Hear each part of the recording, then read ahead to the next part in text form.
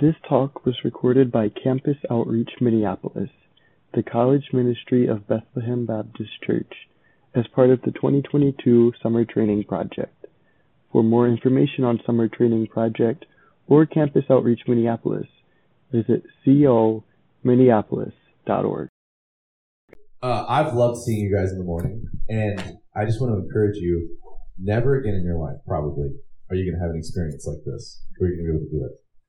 When I graduated from college, I was involved with Campus Outreach, came on a couple of projects, and then I started a job as a consultant, and my work schedule was such that I had to be out the door by 6 in the morning, and then sometimes I would work 12-hour days, and I wouldn't get home until 6 or 6:30, and you are exhausted after work. You think your life is busy now as a student. You're not busy.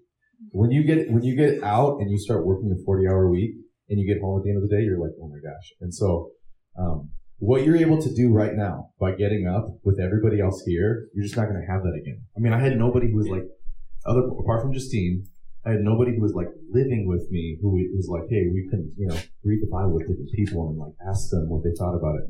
So all that to say, I just think like this is a great opportunity, and I want you guys to take advantage of it, and you guys are. So, if you don't know, this is my wife, Justine. Justine, why don't you stand up?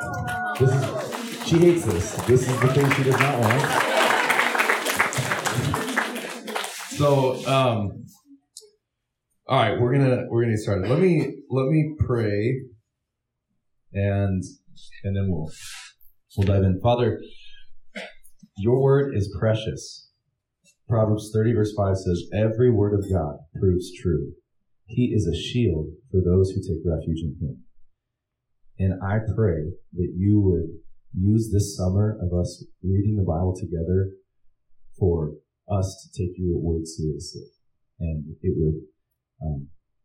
would be something that we would come back to over and over and over again and be enamored by it. And would you do that? We need your spirit to work so that we can be captivated by your word. So I pray that you do that. In Jesus' name, amen. All right. So last week, I don't know if you guys remember, but we talked about this verse, 2 Timothy 3:16. All scripture is breathed out by God and profitable for teaching, for reproof, for correction, and for training in righteousness. And what we talked about was specifically this part. All scripture is breathed out by God. And the big point that I wanted you guys to take away from last week is it is imperative that the Bible is 100% true. If the Bible is not 100% true, I am not a Christian. I'm walking away. Because there's just too much at stake. There's too much at stake for it to not be true. Because if it's not 100% true, then I am the one who gets to decide what is true and what is not true. Does that make sense? Who's deciding? I am. I'm just saying I don't like that, and so I don't think it's true. And if I'm saying what's true and what's not true, then God is no longer the authority. I am. And I really want to impress that on you guys. So we talked about that last week. This week, I want us to talk about this. All scripture is breathed out by God, and it is profitable. It is profitable for you. So it would be plausible for the Bible to be true, but not actually helpful. Like it could just be a document that's been written in history and doesn't actually help your everyday life right now. But I want to make the argument that it is exactly what you need. There's a guy, you guys know who Louis C.K. is? He's a comedian. He's got his own issues. But I saw him on, I think it was David Letterman, and he made this statement that basically everybody, when they're driving, you go down the road and everybody's texting. It's extremely dangerous to text and drive. And he makes a point. He's like, everybody is willing to kill one another because they are so freaking lonely. They can't handle being alone for even a minute. And so I think we live in a culture where right now, what the answer is for life's problems is distraction. On your phone, go on social media, maybe somebody else who's really famous or someone who's gotten wealth has figured it out, and so we're going to go there, or we're just going to binge on YouTube. And that's the culture we presently live in, and I want to present a different option, which is the Bible. So I think the Bible is the answer because you were created for the glory of God. You were created to glorify God. And in the Bible, you learn how to do that. So, loving and obeying God equals glorifying God. And I want to show how that's connected to the Bible. Loving and obeying God equals glorifying God. There is a Christian rapper named Shai Linne. Does anybody know who Shai Linne is? Love him. And he has kids, and so he has started to make some kids albums. There's an album he made called Jesus Kids that we've listened to a lot. And on the album, he has a catechism that he's created. Do you guys know what a catechism is? Catechism, in history, the church made catechisms with questions that culture was asking, and then it would give answers from the Bible and say, this is the answer. And so he took one of the old catechisms and he basically made it for children. So it was really, really simple. And it starts like this. He says, who made you? God made me. What else did God make? All things. Why did God make all things? For his glory. So it's not about you. Your life is not about you. And as a Christian, that's the best news ever. The pressure's off. It's not about you. You were created for God's glory. How can you glorify God? By loving him and doing what he commands. And where do we learn how to love and obey God? In the Bible. It's so good. It's so good. So in the Bible, you will learn how to love and obey God. All scripture is profitable, like 2 Timothy 3:16 says, because it teaches you how to love and obey God, which is your designed purpose. Now, it doesn't only end there. I want to say a different statement. Loving and obeying God equals glorifying God, but also being captivated by God's glory leads to loving and obeying God.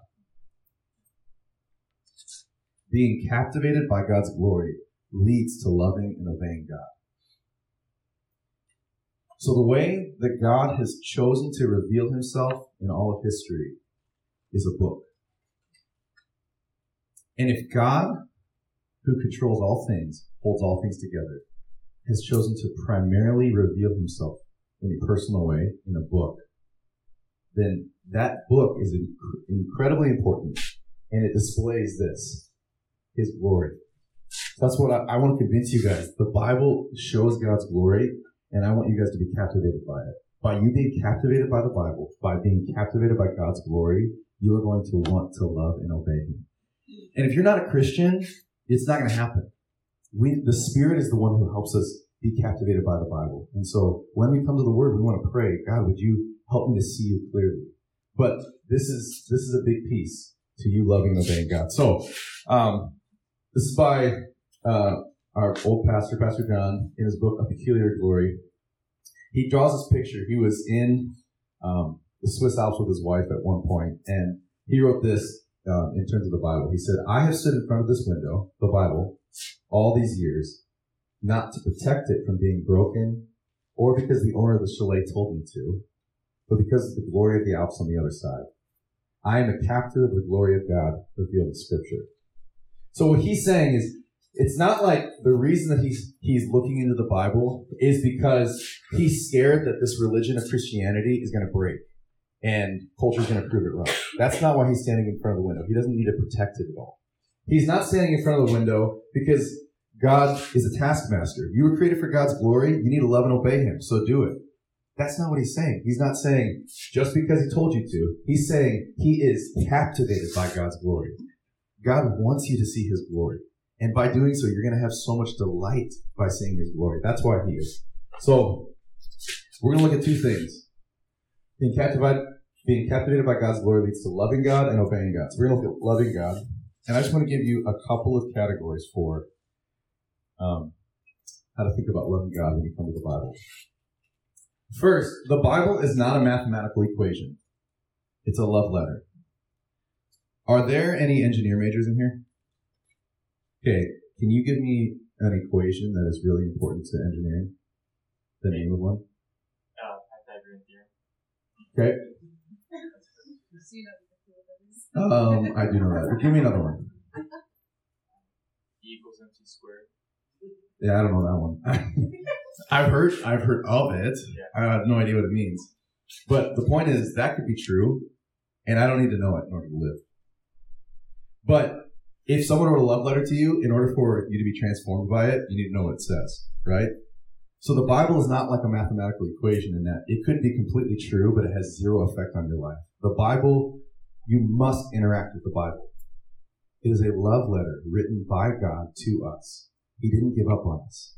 We deserved him to give up on us, but he didn't. It is a love letter written to us, and we need to interact with it in order to know how to walk with God. Secondly, it is not a masterpiece. It is a window. So, art critics go around and look at masterpieces, and they critique them, and they categorize them, and think about which one's better than which, and how does this show the philosophy of this specific period in time?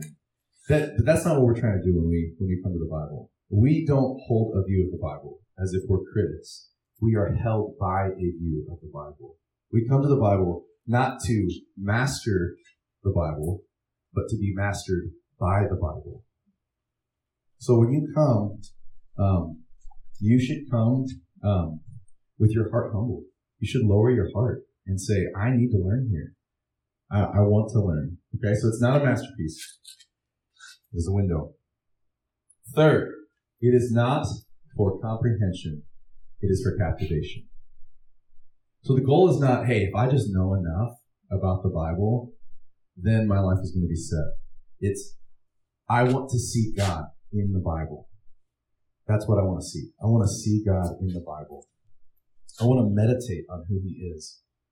Psalm 23, verse 4, verse 3 says, verse 3 says, he restores my soul. It's something I've been thinking about a lot lately. And it's not like I'm learning more things. It's that I'm just thinking that he is the one who restores my soul in all of life's problems. He restores my soul. Isaiah 40 says, he will give strength to those who are weary. It's another one that I've been thinking a lot about. He gives strength to the weary. When I feel tired, he will give me what I need to be able to get through this moment. It's a really good promise as a parent. So it's not for comprehension. It is for captivation. Now, there's a spectrum here of comprehension and captivation. And some of you guys are like, yes, amen. I hate studying the Bible in the morning. It's about captivation. And I would say, yeah, but the more comprehension you have, the greater capacity for captivation you have. We study the Bible because we want to understand what is the author actually meaning here. And it does take some serious thinking to be able to do that. So the work you guys are doing in the morning to understand 1 Peter is really important.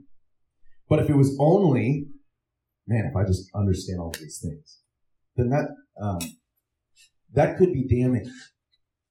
The Pharisees never had an argument, or Jesus never had an argument with the Pharisees about theology. He did with the Sadducees, but he didn't with the Pharisees.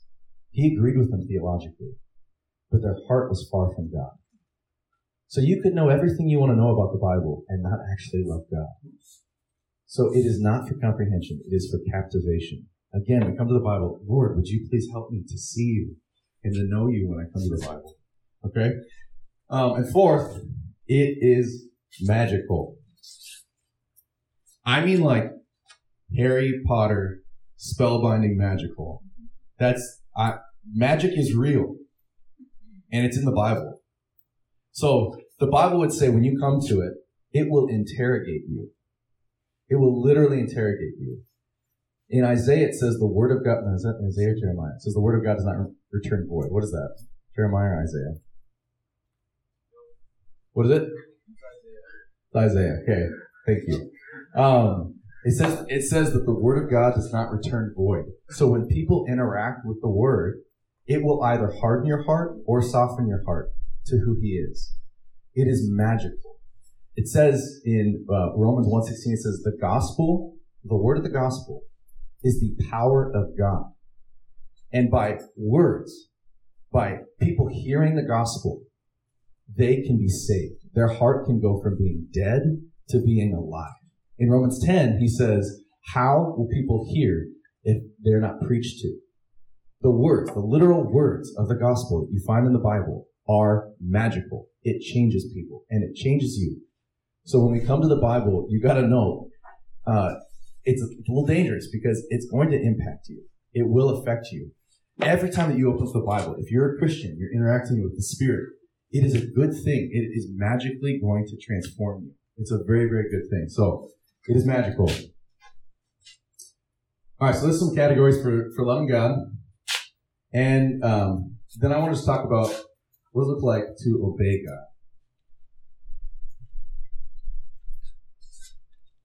So let's go back to 2 Timothy 3:16, and we're just going to work through the things that he says it's profitable for. He says it's profitable for teaching, for reproof, for correction, and for training in righteousness.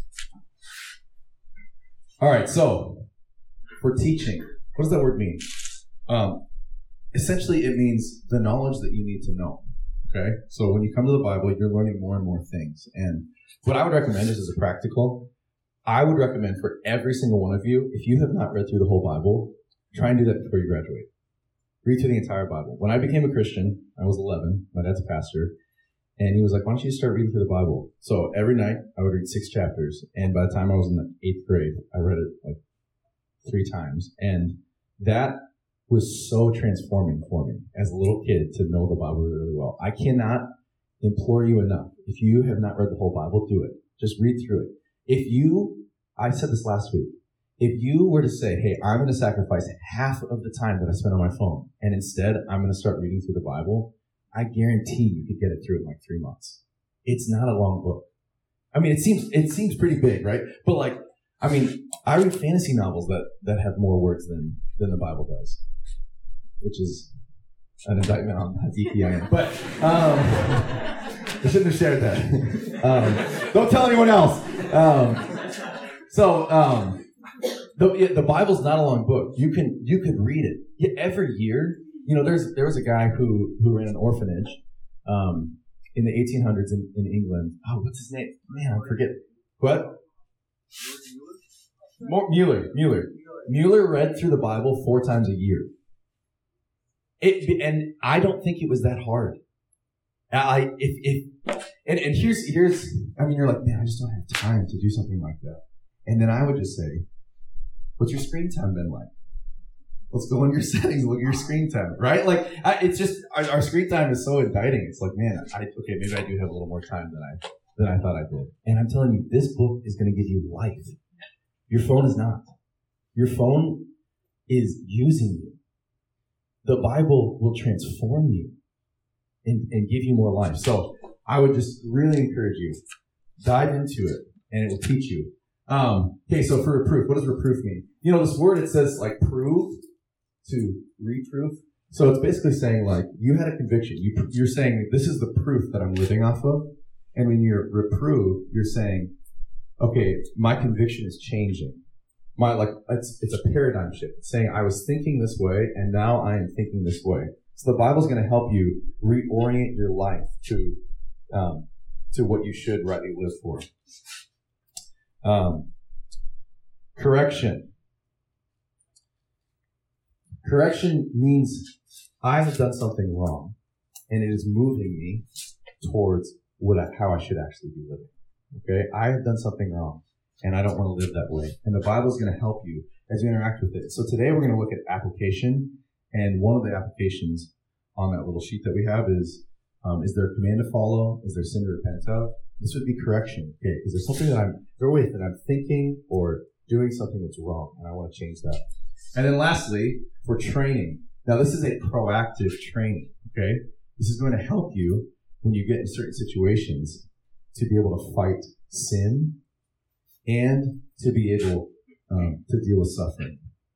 So fighting sin, Psalm 119 verse 9 says, I have stored up your word in my heart that I might not sin against you. That's training. I have stored up your word in my heart. I know your word. Because I know your word, I will not sin against you. How can a young man keep his way pure? Sorry, I said Psalm 119.